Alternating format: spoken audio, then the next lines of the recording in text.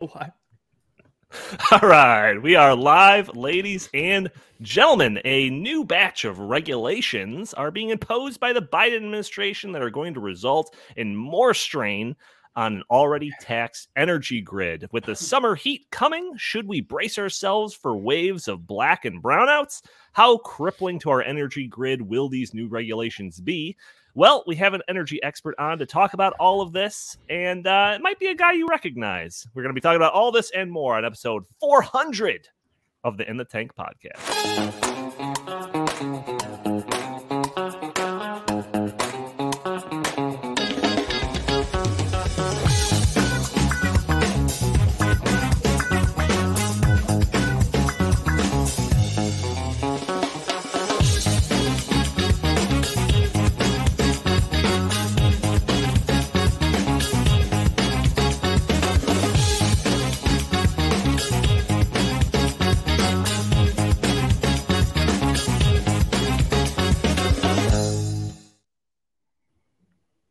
Boom. Welcome to the In the Tank podcast. As always, I'm your host, Donald Kendall. Joining me, I've got Jim Lakely, VP of the Heartland Institute. How are you doing today, good sir? I'm doing great. Working from remote today, so get the beautiful sunny background instead of the cluster of all the stuff behind me. So hoping this goes flawlessly, bringing the mic to the house. It is so far so good. Also joining us, we have Justin Haskins, Director of the Socialism Research Center here at the Heartland Institute. How are you doing today, good sir? Not good, Donald. Not good. Oh, gosh. After many years of not having allergies, nature decided this year to murder me, and it's out to get me, and I can't run from it. And so now I'm drinking tea all the time, which is basically just dirt water. It's awful. And right before I came on the show, I had to make tea and I scalded myself in the hand. So this is just a terrible, it's not going well, guys. It's not going well. So. Yeah, that is not great. The energy expert that I referenced earlier joining us due to popular demand, a fierce and intense outcry from the public to bring him back on. We have Isaac Orr, policy fellow at the Center of the American Experiment. How are you doing today, good sir? I'm doing great, and it's great to be here for episode 400 of the In the Tank podcast, where we explore the work of think tanks throughout the country. Oh, that is right. You messed up the intro. You didn't even get the intro to your own podcast right. You're just dusting off all the classics. Yeah, and Justin, I will say, your mascara looks pristine right now. Thank you. It takes a lot of work to get ready for this show. It looks good. It looks like you spent a lot of time on it. A little cat eye right there. Looks nice. Yeah, I do. That's right. Yeah, it's all natural. That's all that is. Right. It takes a lot to pull off that suffering from pollen look, but you've got it down perfectly. Audio only listeners, I want to put that message out there for you to that are probably listening to this on a Friday or later, that you can join us a day earlier on Thursdays at noon Central Time, where we're streaming this live on Facebook and YouTube and Rumble and Twitter, and you can join the conversation, throw your comments and questions in the chat. Maybe we'll show your comments on the screen. Maybe we'll address your questions on the fly. We also have super chat function enabled. So if you want to guarantee that your comment will be read or question will be answered, you can utilize that. It's a great way to support the show. You could also support the show by doing a couple of things. Those audio only listeners I mentioned earlier can rate the show and give us a review on iTunes. It'd be greatly appreciated. And those watching on YouTube can subscribe. Leave a comment under the video, hit that like button, share this content. All these things help break through those big tech algorithms that prevent content like this from being shown to more people. So Isaac, I'm not joking, man. It was a fan-led letter writing campaign that resulted with you being asked to come back on the show, and the timing was perfect, because it literally happened after the last episode. And I was just like, well, what's a better time to bring on Isaac than the 400th episode? Yeah, I don't know. Maybe the episode where you talk about farming. That's a good point. We did talk about agriculture last week, didn't we?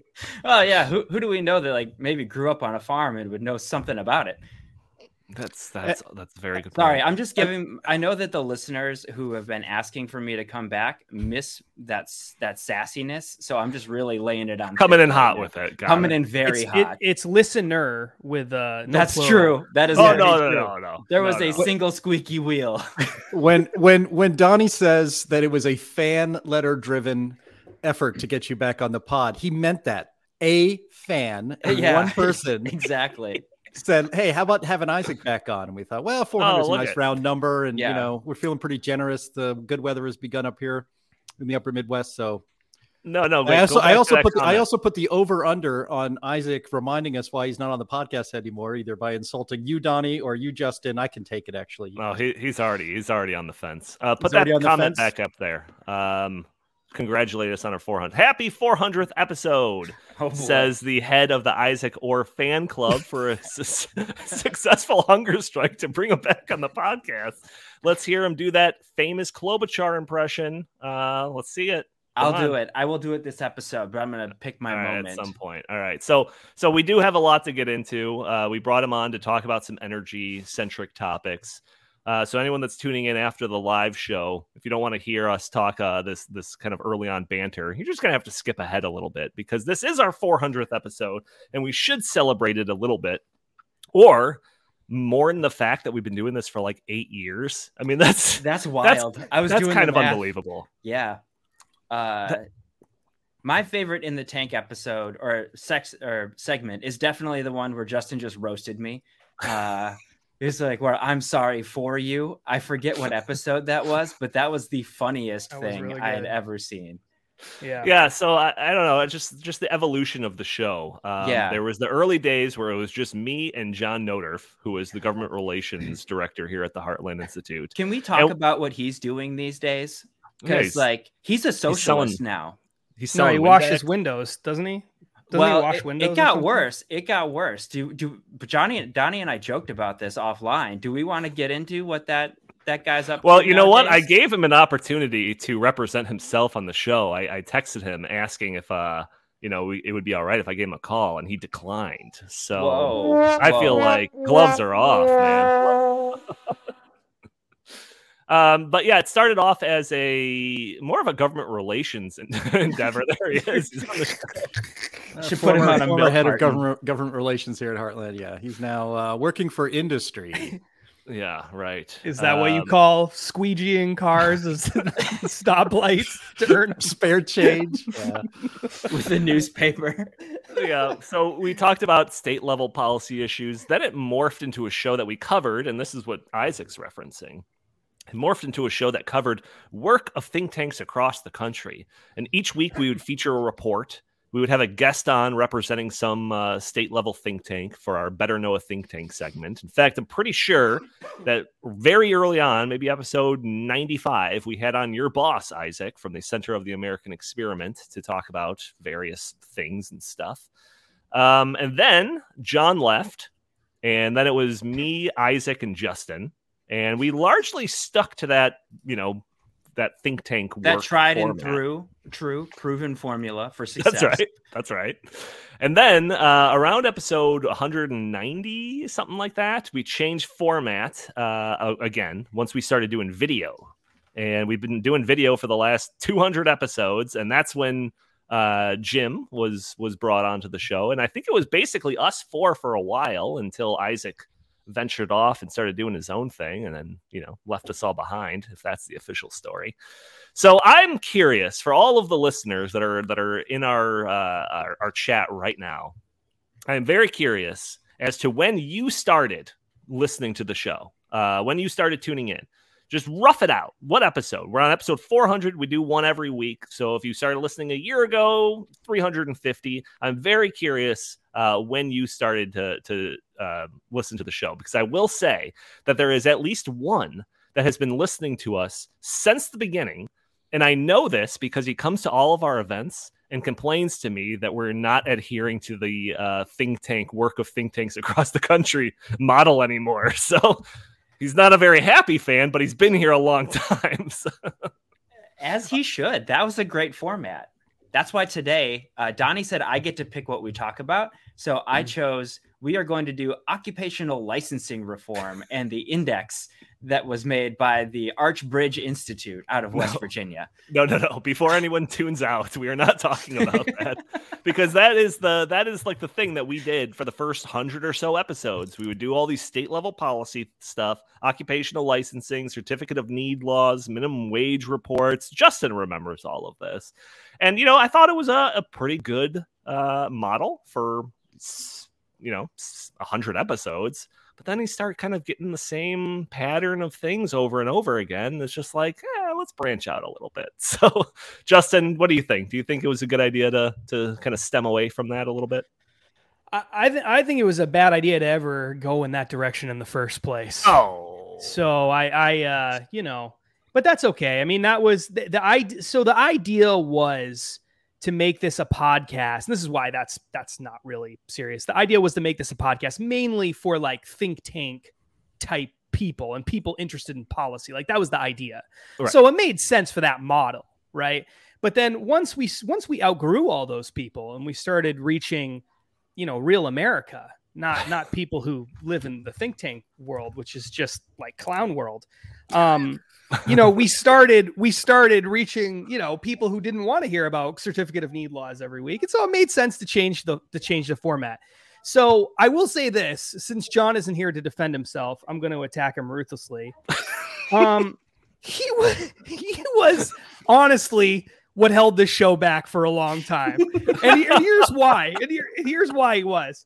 It wasn't because he's, not a handsome guy. Just look at that picture. He's obviously a handsome guy.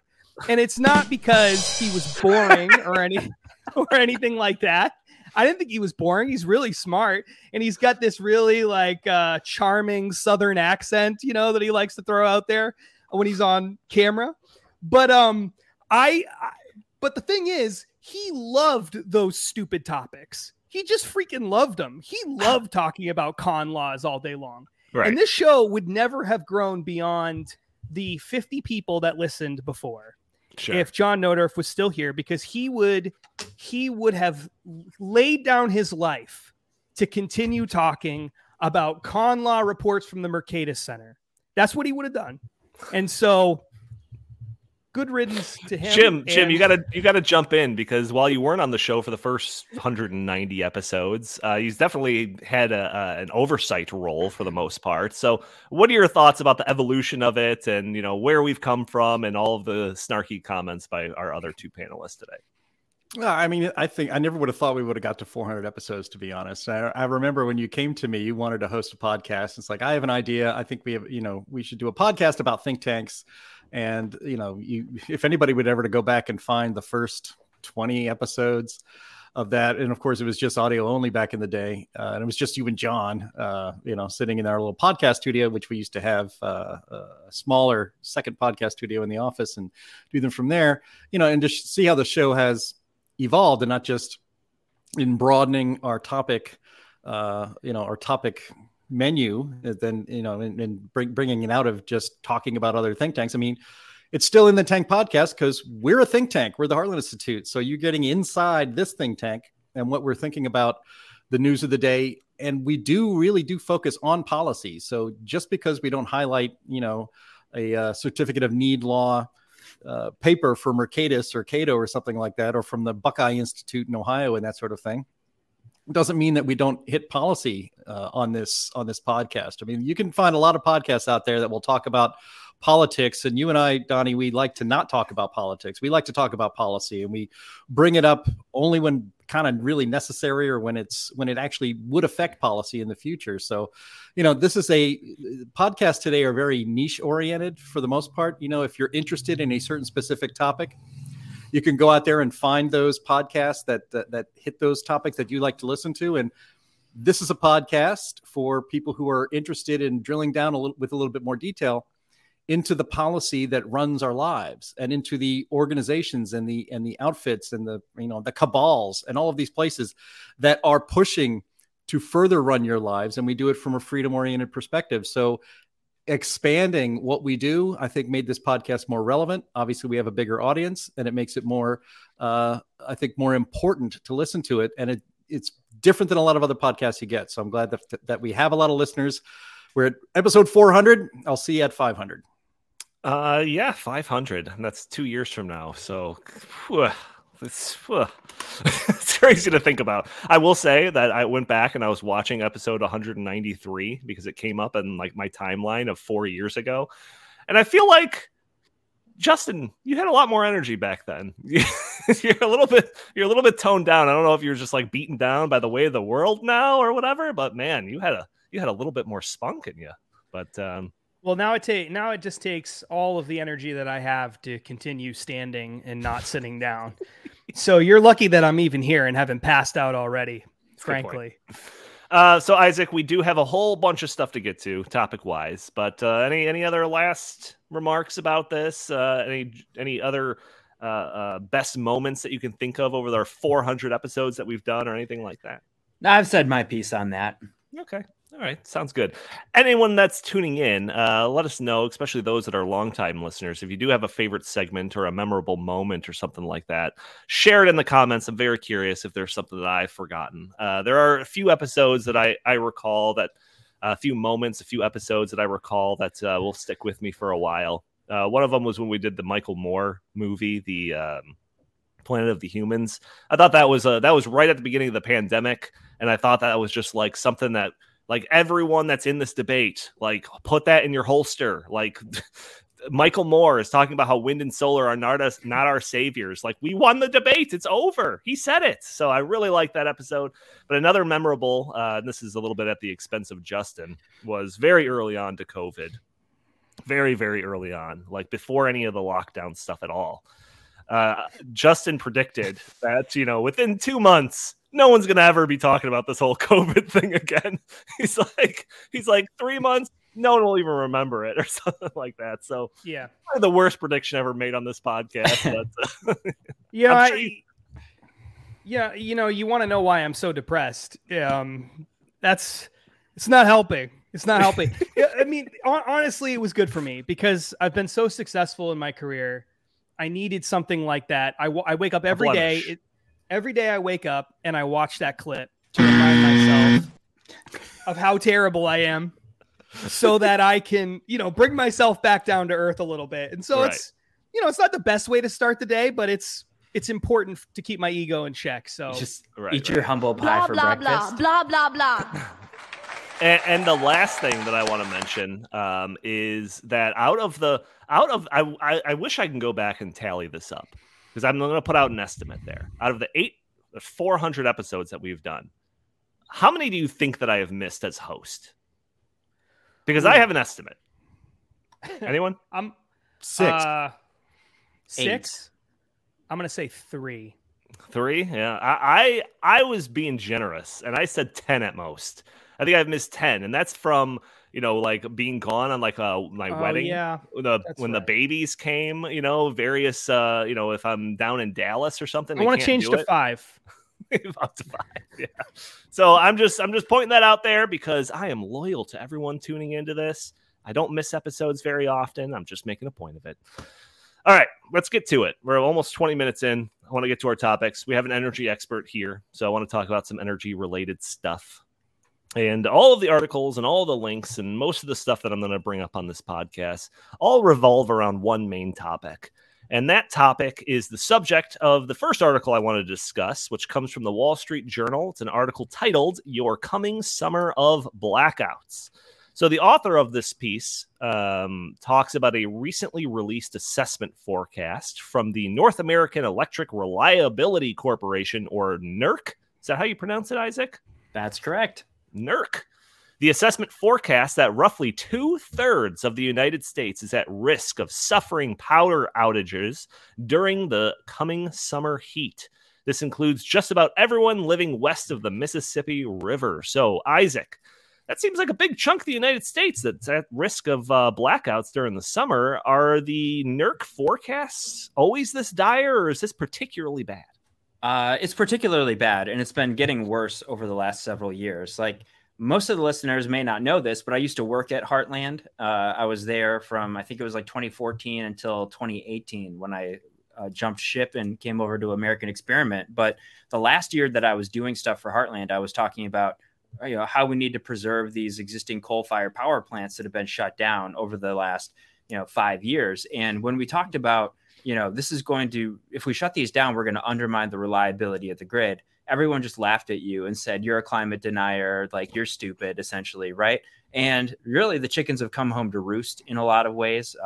We haven't had the blackouts yet, but all of the signs are pointing towards, if we have like a widespread heat wave in the United States, there's not going to be enough juice to keep everything going. So ultimately, like, the Biden administration is making this worse by enacting power plant regulations, which is another thing that they talk about in the prestigious think tank, the Wall Street Journal talks about in their editorial.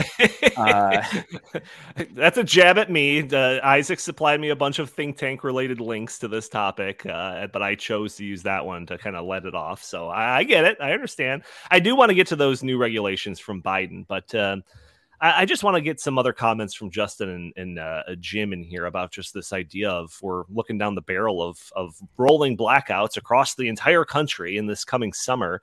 And I feel like, based on all the stuff that we've talked about on this podcast over the last 400 episodes, that we're going to soon get to a point where we reminisce about the times where summer blackouts were limited to places like California. I fear that we're on a path where we're going to routinely receive text alerts from the government, or flex alerts, as they're called in California, asking people to limit their energy usage over the next, 8 to 12 hours or something, like we have seen in California. Or perhaps your smart thermostat in your house will lock you out of being able to set your air conditioning below 80 degrees, like that story in Colorado, I think. Yep. Yeah. Or perhaps limitations will be placed on commercial businesses, restricting them from using too much energy to cool their stores, like that story out of Spain that we've talked about before. So, Jim, do you think this is the path we're on? Are stories like this inevitably going to be the norm for us? Of course, it's the path we're on. And that's what listeners to this podcast know very well, because we've talked about this for at least a couple of years. And I'm so glad Isaac is here actually to talk about it in even more detail, because he could probably fill in some gaps of knowledge by me on this. But just, it's inevitable when you take, I remember doing a video or researching a video. Actually, I haven't finished it yet, but doing some research for a video, we had something like, we just keep taking more coal and natural gas power plants offline and replacing them with, and you should put that in air quotes, replacing them with wind and solar. Wind, of course, obviously solar doesn't work on when the sun goes down, which is half the day, and wind doesn't work unless it's actually blowing just perfectly. I think only about 20% of the time are you actually getting usable energy from wind. And you can't take all of this reliable energy offline and replace it with unreliable energy and think that we're going to continue to live as we have for our entire lives. I mean, rolling blackouts and brownouts and that sort of stuff, unless you live in a place like, that it may happen in California because wildfires maybe took out some of the power, or it could happen in, of course, places where are struck by hurricanes where, it's a blackout and you lose power for a few days until they bring it back on. That's not what we're talking about anymore. We're talking about destroying our energy system in this country, while also outlawing the use of any natural gas stuff at all, in your home. New York State and California are poised to ban the installation of any gas-fired appliances in your home if you're building a new home. So no gas stoves, no gas furnaces, no gas water heaters are all going to be replaced by electric. California is going to outlaw the internal combustion engine for all intents and purposes, at least new ones. They will not allow new cars built with an internal combustion engine to be sold in that state in about maybe 8 years or so from now. If that, I think it's 2035 maybe. So maybe it's a little longer than a decade. You can't impose these policies, which would require much more electricity to be used by the American people, and not build any more capacity, because we're not building any more nuclear. If you were going to go against the market and force people to have everything electric, and you wanted them to actually have a lifestyle that is somewhat similar to what they're enjoying now, you would go nuclear all across the country. We're not doing this because we're run by ideological idiots and they want you to suffer. So we're going to super ramp up demand for electricity while super diminishing our ability to generate reliable electricity. The inevitable, you don't have to be an energy expert or an economist or anybody else to just put those two things together and realize Blackouts and brownouts are inevitable, and they're coming faster than anybody would have even guessed 2 years ago, thanks to the policies of this Biden administration. Yeah, I mean, I don't think that I've ever grown up in the Midwest. I don't think I've ever experienced a, energy shortage blackout ever. And now this is like the second year in a row. I think that we had the same warnings last year, at least for like the Midwest areas, about like impending possible blackouts. So I'm just like fearful that this is seriously going to be the norm. But before we go back to some of the more the Biden imposed causes of this, I'm just kind of curious as to your thoughts, Justin, on this idea of just like the energy rationing that we're seemingly going headlong into. One of the things that I've always been very interested in is really trying to understand what people on the left, not the sort of radical environmentalists who just don't care about any of this because they would prefer we just don't even use energy. A lot of them, or at least to significantly cut it, they'd be fine with that, or to have fewer humans, they'd be fine with that, or for us to live in smaller spaces, they'd be fine with that, to drive our car less, they'd be fine with that. But what about like just your run of the mill, sort of middle of the road Democrat, or, certain Republicans or independents that also kind of feel strongly about this. The ones who are in office in particular, who should be a little more educated on this, maybe they're not, but they should be. The math and the science on this is settled. It's going to happen. It's not a question of, it's just math. It's just basic math. All you have to do is look at the production. You can project things out. You can project out consumption and do all this stuff. And you can figure out what we're capable of powering and what we're not capable of powering and what that's going to look like in the future. And it's not going to be exact, but you can get a rough picture of that. And a lot of people like Isaac and others have been doing that for a long time. And it seems like no matter how many reports they put out, a lot of people just look at it and say, we're still going to go in the other direction. We don't care what the math says, and we don't care what the science says, and we don't care what the basic laws of physics. It doesn't matter to us. We're just going to keep going in this other direction. At some point, though, they have to know that when we're going to reach a level where we're going to be so dependent on wind and solar if they get their way. And maybe they think they'll never get their way, but we'll be so dependent on wind and solar at some point that the amount of problems that are going to come from that are going to be so extreme that they're going to face some backlash for that. And I want to know what is going through these people's minds, because unlike with conventional energy, like with energy sources like coal or natural gas or nuclear power, where if you needed to build more, you can build it just about anywhere, and you can do it in a relatively small space. But with wind and solar, you need like massive amounts of land. You need the right kind of conditions. You need new transmission lines all over the place. Like, people are that's not going to happen. You're not going to get to a point where you say, you know what? We're having too many power problems, so let's just build a lot more of this and take up a lot more land and have a lot more issue, because you're going to have all these people fighting it, not in my backyard types and all of that. And so I just don't even understand what the plan is if they actually get their way. All I can think of is that they don't actually believe that day is ever going to happen. And so they just keep saying, let's do this, let's do this, let's do this. And they know it will never happen. And so they just hope the problem doesn't become so big that they get blamed for it. But I honestly can't even figure out what is going through their minds on that, because it is so clear. Well, I think it's probably just like a totally different view of reality, because Isaac, I've been reading a couple of articles about this idea, the NERC assessment and their projections for the blackouts. And a lot of the articles that I've read all make it seem like, well, the reason it's not because of, a limited amount of energy. It's the more energy that we need because it's so much hotter in the summers now. We have so much more heat waves. So it's as if this is the result of climate change and not the result of policy. How do you respond to that? Well, and that's what the other side is going to say, right?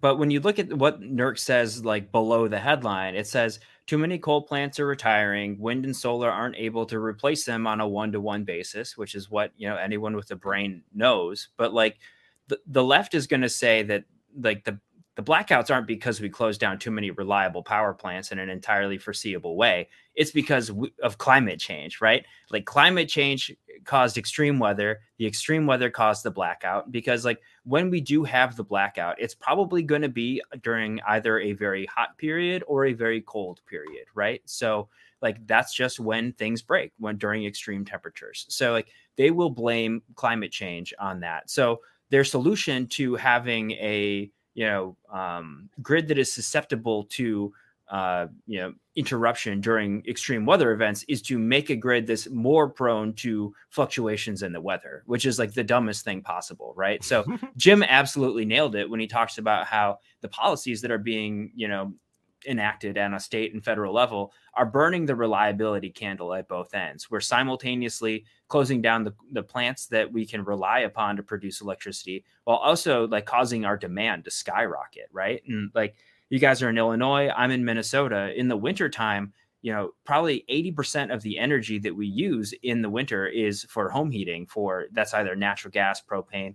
If you're unlucky enough to have an electric furnace or like baseboards, like you're going to be paying a lot more for that. So like they are basically mandating a huge spike in wintertime natural gas electricity generation needs. And, I think of like a furnace as like almost like a solar panel, right? Like it's like you have a power plant inside your house in your basement that produces the heat that you need, right? So if you're going to, ban the use of natural gas for home heating, you need to replace the heat producibility, the ability to produce heat that everybody has in their furnace right now. So sure, it's going to be like a huge increase in the amount of power lines that you need. Most like neighborhoods aren't set up to have like multiple electric vehicles in one neighborhood, let alone make everybody have one. So like 2 per house, and then have an electric heat pump on top of that. So there are all of these challenges that that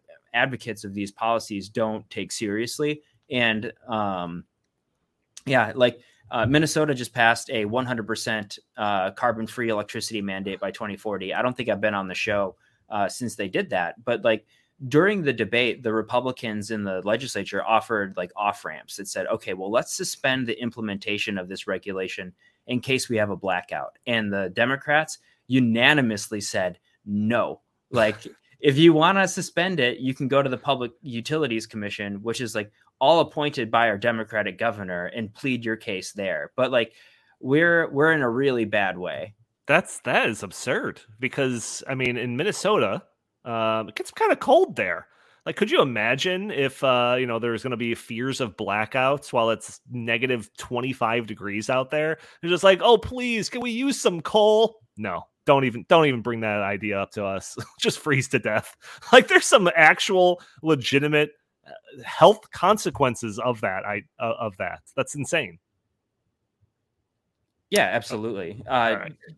Wait, I was just reading Isaac. the chat. Yeah, go ahead. No, Isaac.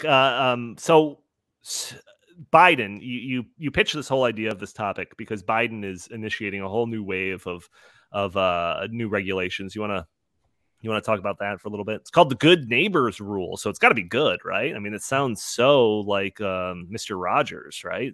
I'm in support of it. Yeah, won't you be my neighbor? There's actually 4 rules that the Biden administration is releasing basically simultaneously right now that will impact the viability of certain power plants, right? So you have it's called the ozone transport rule.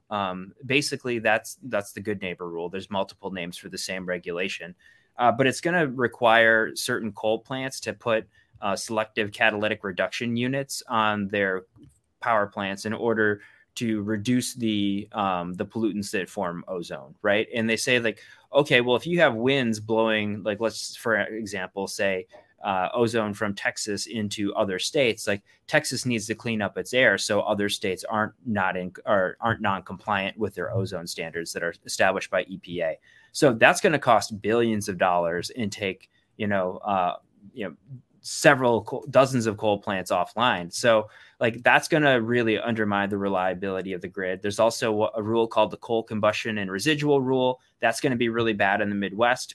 That'll probably take another 3,000 to 5,000 megawatts of capacity offline, and that's that's basically enough to power the entire state of Minnesota on an average basis, right? So average hourly basis. Then you have the mercury and air toxic standard. That was a big rule that the Obama administration published in 2015, and Biden is tightening it, and that's going to take off power plants in the middle of the country where they're already at a high risk of outages. And then lastly, it's probably the most significant one of all of them. It's an update to the Clean Power Plan. I call it the No Power Plan, where we have new regulations on CO2 emissions from existing coal and natural gas facilities. So those facilities are either going to need to install carbon capture and sequestration equipment, which has not been demonstrated to be cost effective anywhere, or shut down. So ultimately, that's probably what a lot of these companies are going to opt for. But what do you replace it with? So when they like increase these regulations, right? Because you just said it was like tightening up Obama era regulations. When they make these regulations more stringent, is the idea that like they know that it wasn't stringent enough when they originally proposed it, or do they think that just like, well, we can get away with it by just tightening that belt loop by one more notch? Like that's what it is. Is that the mindset?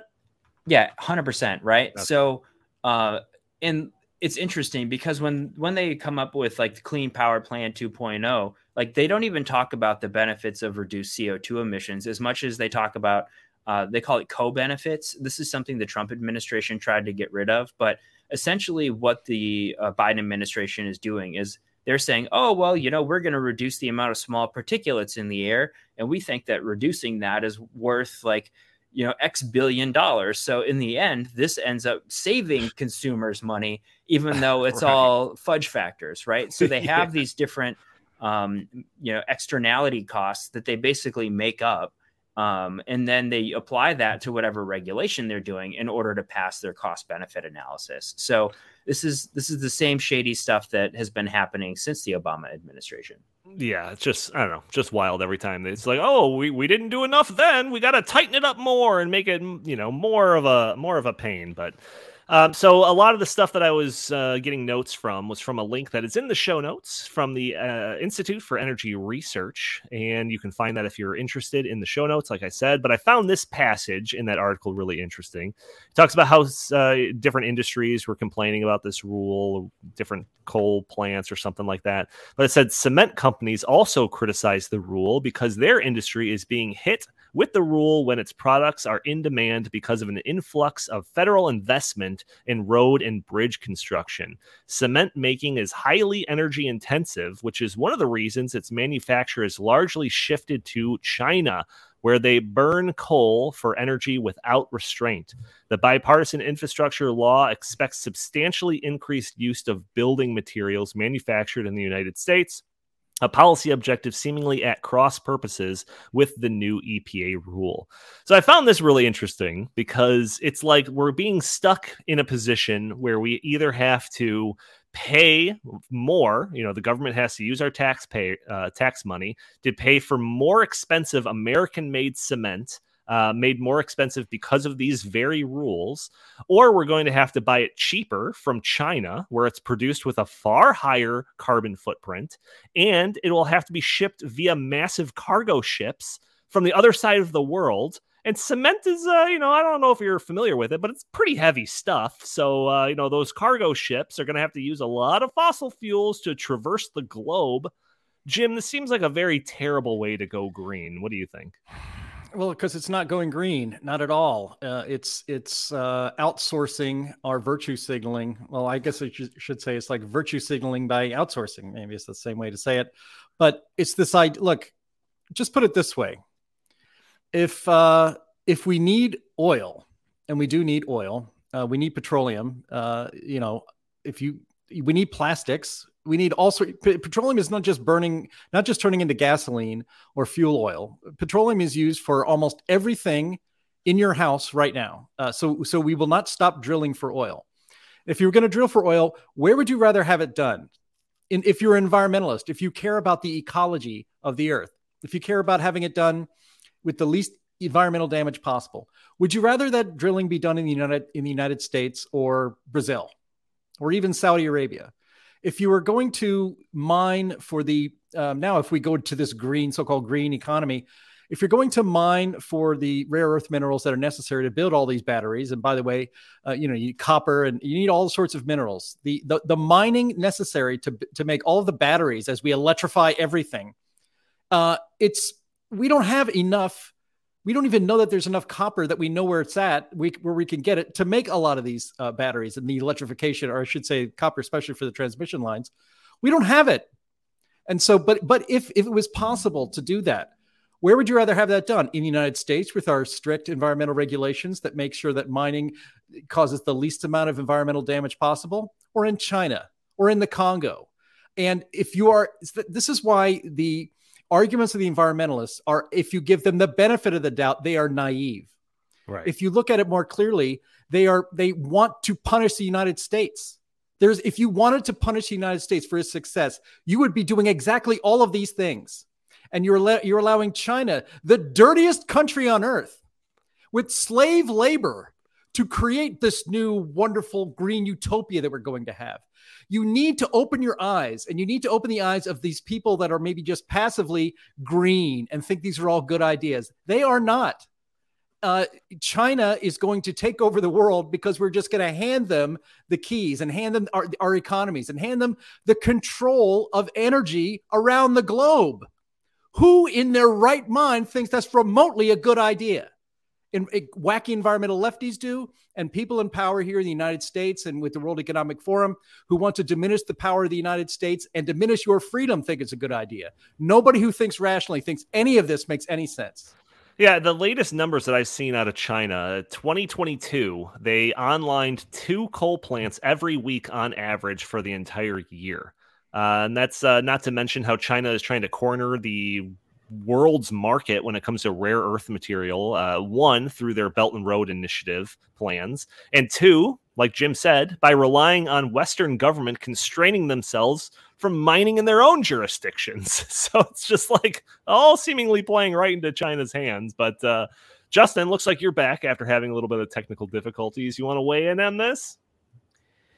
No, I mean, the thing that's so crazy about all of this is that there is literally no chance. I mean, literally no chance that anything that we do in the United States is going to fix this problem. Like, it just isn't going to happen. And so what's so bizarre about this debate is that, earlier we mentioned, well, what the left says is that if we don't do something about climate change and we don't, make our power system, completely overhaul our power system, then we're going to have hotter and hotter weather, and that's going to cause all these problems and all of that. But that is meaningless because of what we're seeing in China, as you're referencing. So in China, in India, in other parts of the developing world, the amount of carbon dioxide emissions that are being added into the atmosphere as a result of their development, which is lifting people out of poverty, by the way, in many cases, is so much more than anything that we can cut here that it is irrelevant.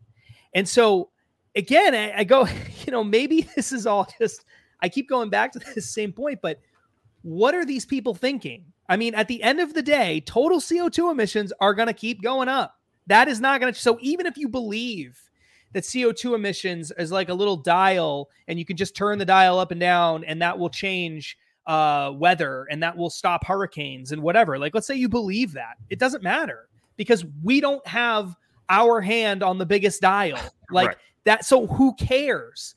And so literally we are destroying our energy system.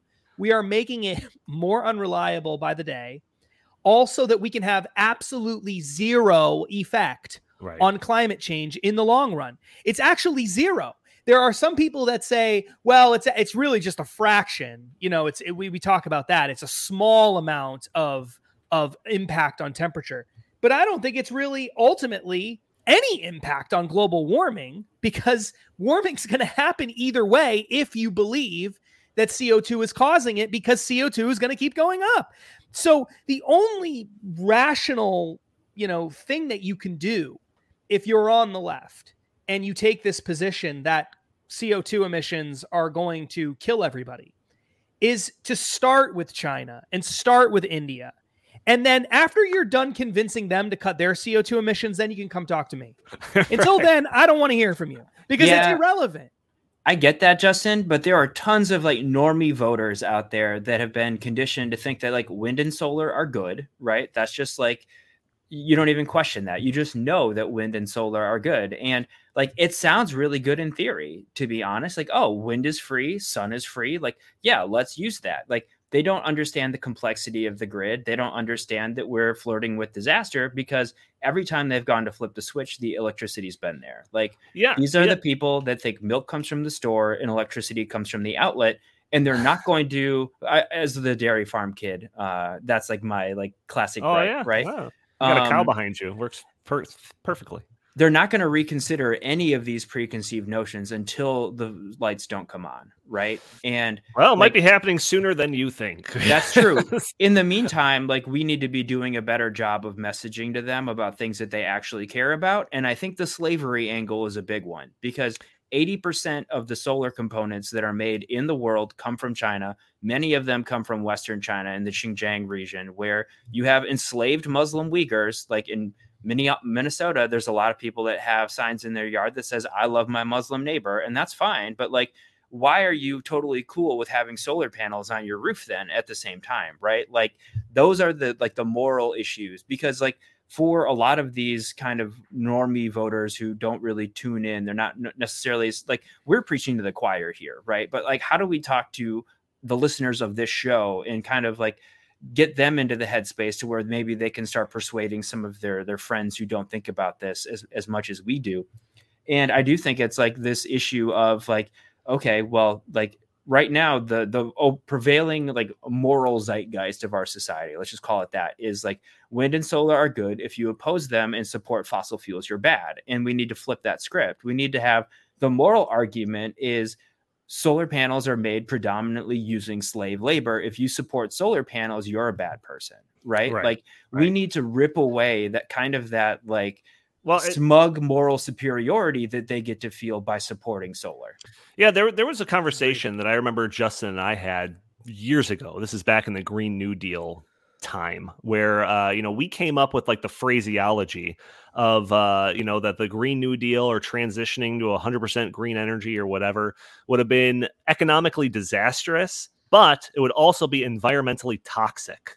Because people don't realize that it's not just, there's another side of the ledger, when it comes to all, what you're talking about, the slave labor, but all the mining of the resources that's required. Plus, these solar panels and these wind turbines, they're not exactly recyclable. So we're talking about having just tons of this waste from solar panels that we just like don't even know what to do with at this point. And all of that just kind of gets brushed aside because people just looking at one side of the ledger. But what does amaze me, and this kind of goes to your comments, Isaac, is that people think that transitioning to 100% wind and solar is going to be easy. I just watched an interview segment with Steve Malloy from junkscience.com. He's been on this podcast a couple of times, where he was basically brought on to be the counterpoint to some climate alarmists, one of them representing Extinction Rebellion. And at one point of the interview, the Extinction Rebellion guy said that the only thing standing in the way of going fully renewable was the government. And I was like, what? Like, that's the complete opposite of reality. The only reason that wind and solar makes up 6% of the energy makeup right now is because of massive government subsidies and mandates. So, Jim, I actually watched that clip because you recommended it. Thoughts on this idea of it being easy to transition? Well, I mean, you know what I mean. Well, it's easy to transition if you don't want anyone to have power. You could just do it, and that's apparently what our policy is in this country. It's we're just going to do it. We're the only thing I had it on mute, but I was laughing. The only thing keeping us from going fully green and transitioning to this utopia that is impossible is the government is in the way. No, reality is in the way, but reality is going to win. In a contest between what I would like the world to look like and what the world actually is, reality wins every time. And what we're going to see, which is the title of this podcast, getting you ready for summer blackouts, is that reality is going to start hitting more and more people around this country this summer. I was asking, and again, as you mentioned, Donnie, the idea of getting a blackout warning up here in Northern Illinois, where you've lived your whole life, you just never remembered it ever happening before. And now that's going to become a routine part of our lives. And we cannot energy efficiency our way out of this. We cannot replace coal and natural gas and nuclear power with, as Justin pointed out, wind and solar that takes massive amounts of land away from either agriculture. That actually destroys the environment. You destroy a hilltop to put windmills on it. You destroy farmland or wild prairie to put solar panels on them. You create just a tiny little postage stamp to make a coal or a natural gas or a nuclear power plant. So these environmentalists don't actually care about the environment. They are either in fantasy land and delusional, or they want people to suffer because they have some kind of psychosis and collective guilt, or their own personal guilt that they're putting on the collective of the entire United States. We need to be punished for all of the prosperity that we've enjoyed for centuries. No, I'm not going to buy onto that, and most people won't either. But this reality is going to start hitting people in the face because we cannot replace. We keep taking more coal and natural gas power plants offline, while, as we showed on the screen just a few moments ago, China is, I thought this pace might have slackened by now, but China is still building 2 new coal plants every single week. We could stop all emissions. Everybody could hold their breath for the next year, and it would not matter. The amount of CO2 that is harming the atmosphere would be diminished by nothing. It would still be going up no matter what we do. And so this entire thing is madness. And again, where you mix policy and politics, we need politicians to stop trying to meet these radicals halfway and say, no, we are going to emit more CO2 in the atmosphere, and we're going to do it for the next 100 years so that we can keep a nice, steady economic growth going, so that maybe we can figure out other ways that are cheaper and more reliable to produce the energy we need to live and to thrive. We need politicians to say that publicly. Instead, we got a lot of milquetoast rhino Republicans who are trying to meet these radicals halfway. When you meet them halfway, they're just going to chop your head off. And that's what's going to happen. Yeah, that idea of like, oh, we'll just be a little bit more efficient. Like, I think that is just like so absurd. That's another thing that absolutely boggles my mind about this. We'll just, not use as much energy. Yeah, that'll help. And like, unless you embrace some of the crazier and darker and straight up authoritarian dictator type solutions to dealing with climate change, there are a number of realities that you're going to have to recognize when it comes to energy usage in the future. One of those things is populations are going up, not just in America, but worldwide. And this means more people using energy. A lot of developing countries are using more energy as their standard of living increase and their populations increase. China, like we were just talking about, their energy consumption tripled in just the last 20 years. India's energy consumption doubled in that same time span. That's a lot of people using a lot of energy on that half of the world. Food production. We just talked about John Kerry blaming some of climate change on agriculture just earlier this month. Food production is going to go up because growing populations, they like eating. Also, new technology loves energy. Everyone's talking about, like Chat GPT and artificial intelligence, AI, all that type of stuff. That stuff uses a ton of energy. Blockchain technology that underlies a lot of the crypto stuff and all of that uses a lot of energy. The idea of lab-grown meat that we've talked about every once in a while on this podcast, it's a great way to, not be reliant on livestock, an alternative to my dead body. Well, guess what? You're probably going to have your way, Isaac, because that takes a lot of energy. I saw one report suggesting that to produce some quantity, some unit of lab grown meat has like a 20 times the carbon footprint than just like growing that cow behind you over there. Hell yeah. Also, just rolling coal to grow this meat in the lab. That's right. Also, as our lives and the lives across the world become more reliant on technology, energy, and reliable energy at that, it becomes a requirement to make sure that this stuff doesn't just, turn off one day. So the idea that we're just going to just turn off the lights when you leave the room and then we're going to solve our energy problems that way, it's absurd. If you were to look at a chart of the amount of energy energy used by humans, over time, it's just probably a straight 45-degree angle. And there's nothing that's suggesting that it's going to plateau at any point in the future. So Justin, thoughts on any of that? Before I have one more article that I want to get to, but thoughts on any of that I just said? Yeah, I think that the biggest issue that we have going forward is what you just what you alluded to there. There's this idea that we're using X amount of energy today. And so if we can just produce that energy in a different way, then everything will be fine. Even if you account for population growth and other things, there are many reasons to believe that energy use is actually going to get substantially higher than what we have right now, because so much of our technological development is energy intensive. And if you're looking at artificial intelligence, for example, and you're looking at automation, you're talking about replacing human beings with machines to do all kinds of different things. Those machines run on something. They run on electricity. And this is something that we've seen over the course of human history as well. Donnie just alluded to that. There's this idea that we're using more electricity. That's because our technological achievements and advancements are getting better and our quality of life is improving and people are living longer. All of these things are correlated with each other. They're all connected. The idea that we're better off using less energy is statistically, empirically, completely untrue.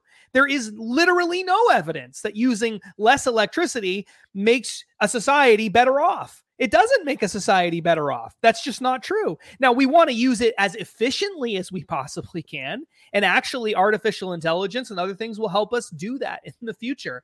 But if we really are going to move toward a society where we're going to have more automation and more artificial intelligence and more machine learning and more use and reliance on computers and all of the benefits that come from that, and there are many, there are drawbacks too, but there are many benefits that come from that, you're going to end up with significantly more energy use. That, coupled with population growth and the fact that the places in the world where there is the greatest amount of population growth are the places that really haven't developed all that much and they don't use that much energy.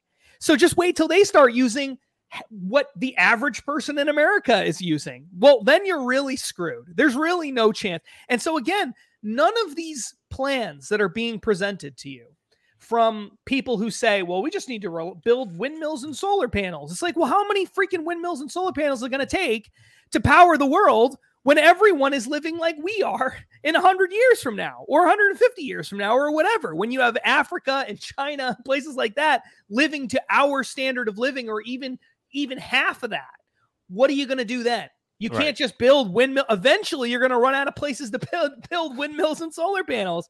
And so, the last thing that I'll say about all of this is that one of the easiest ways of winning the argument is if you just don't care about the cost, or if you believe that cost is whatever the cost is for building new energy is worth doing it. Renewable energy is worth it because the alternative is, Miami being underwater and, millions of people dying and all climate refugees and all these things that these people are constantly claiming is going to happen.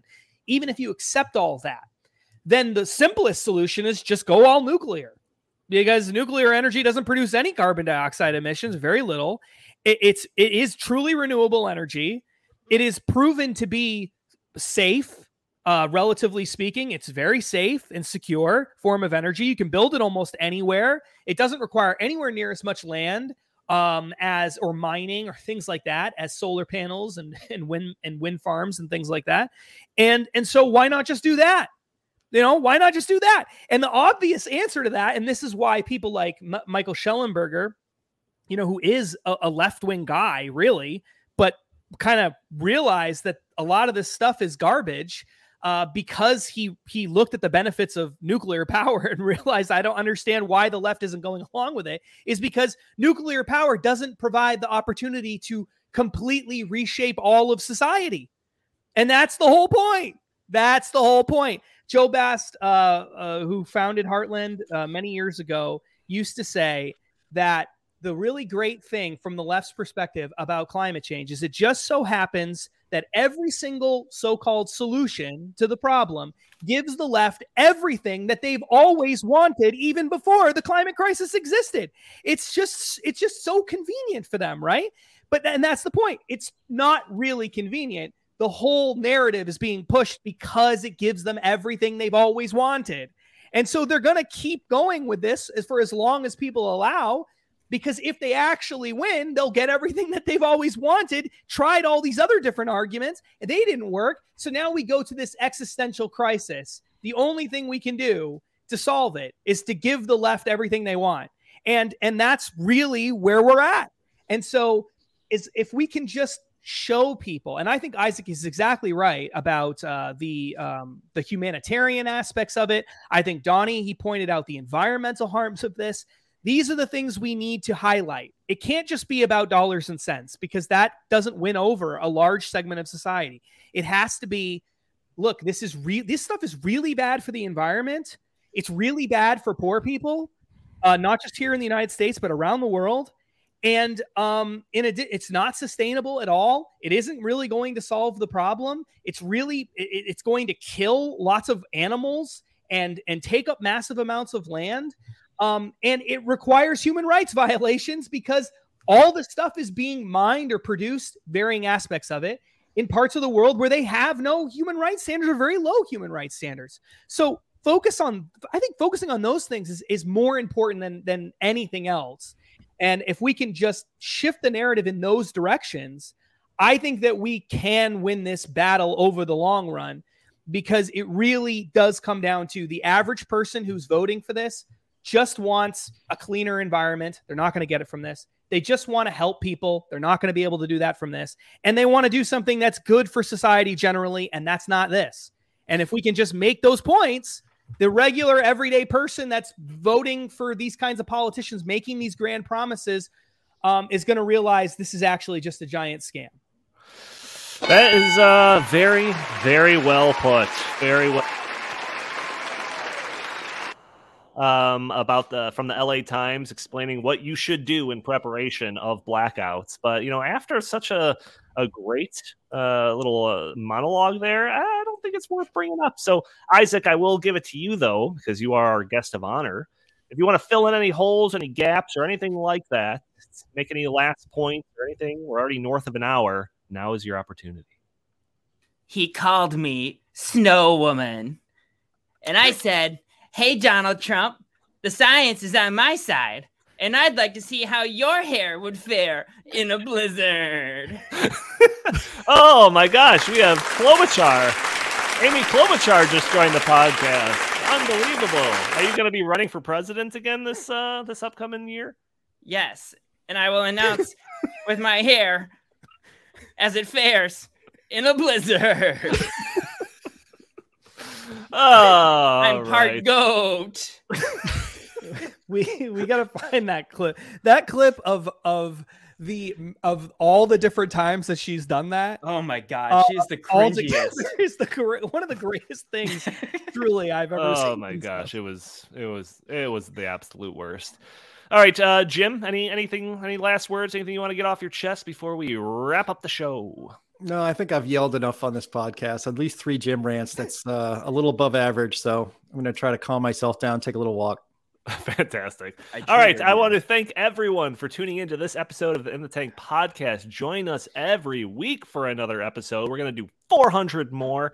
For those that are listening to the audio only version, that's probably catching this on a Friday or later, you can join us a day earlier on Thursdays at noon, where we are live streaming this on Facebook and Rumble and YouTube and Twitter. And you can join the conversation, throw your comments and questions in the chat. Maybe we'll show your comments on the screen. Maybe we'll address your questions on the fly. You can also help us out, those audio only listeners, by reviewing us on iTunes. It'd be greatly appreciated.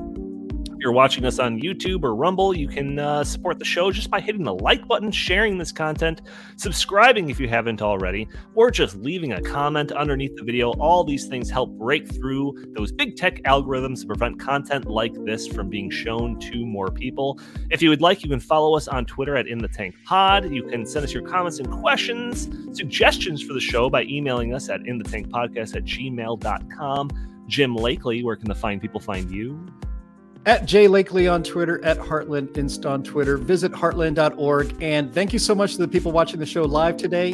Next time, bring a friend with you. Help us spread the word about the show. The more people we have in the chat, the better. That is right. Justin Haskins, same question. At Justin T. Haskins on Facebook and Twitter. Fantastic. And Isaac Orr, where can the fine people find you? Right here next week. Oh, he's just gonna edge his way in. He's squatting. Nice try. Squatters' rights, I think, is how that works, right? That's right. Yeah. That's right. We need like increasing fan outreach to keep Isaac. We need at least. It was one more letter. It was one person to get him on this time. We need. You two. heard it, folks. We need You two heard letters to get him on next week. Email jaylakely@heartland.org to get Isaac back. Free Isaac. Get Isaac back on the show. You and Chris are going to have to go into Thunderdome and see who comes out and can be on the pod next week. Oh, the fans will vote, and it won't be close. All right. Thank you all for joining in. We will talk to you next week.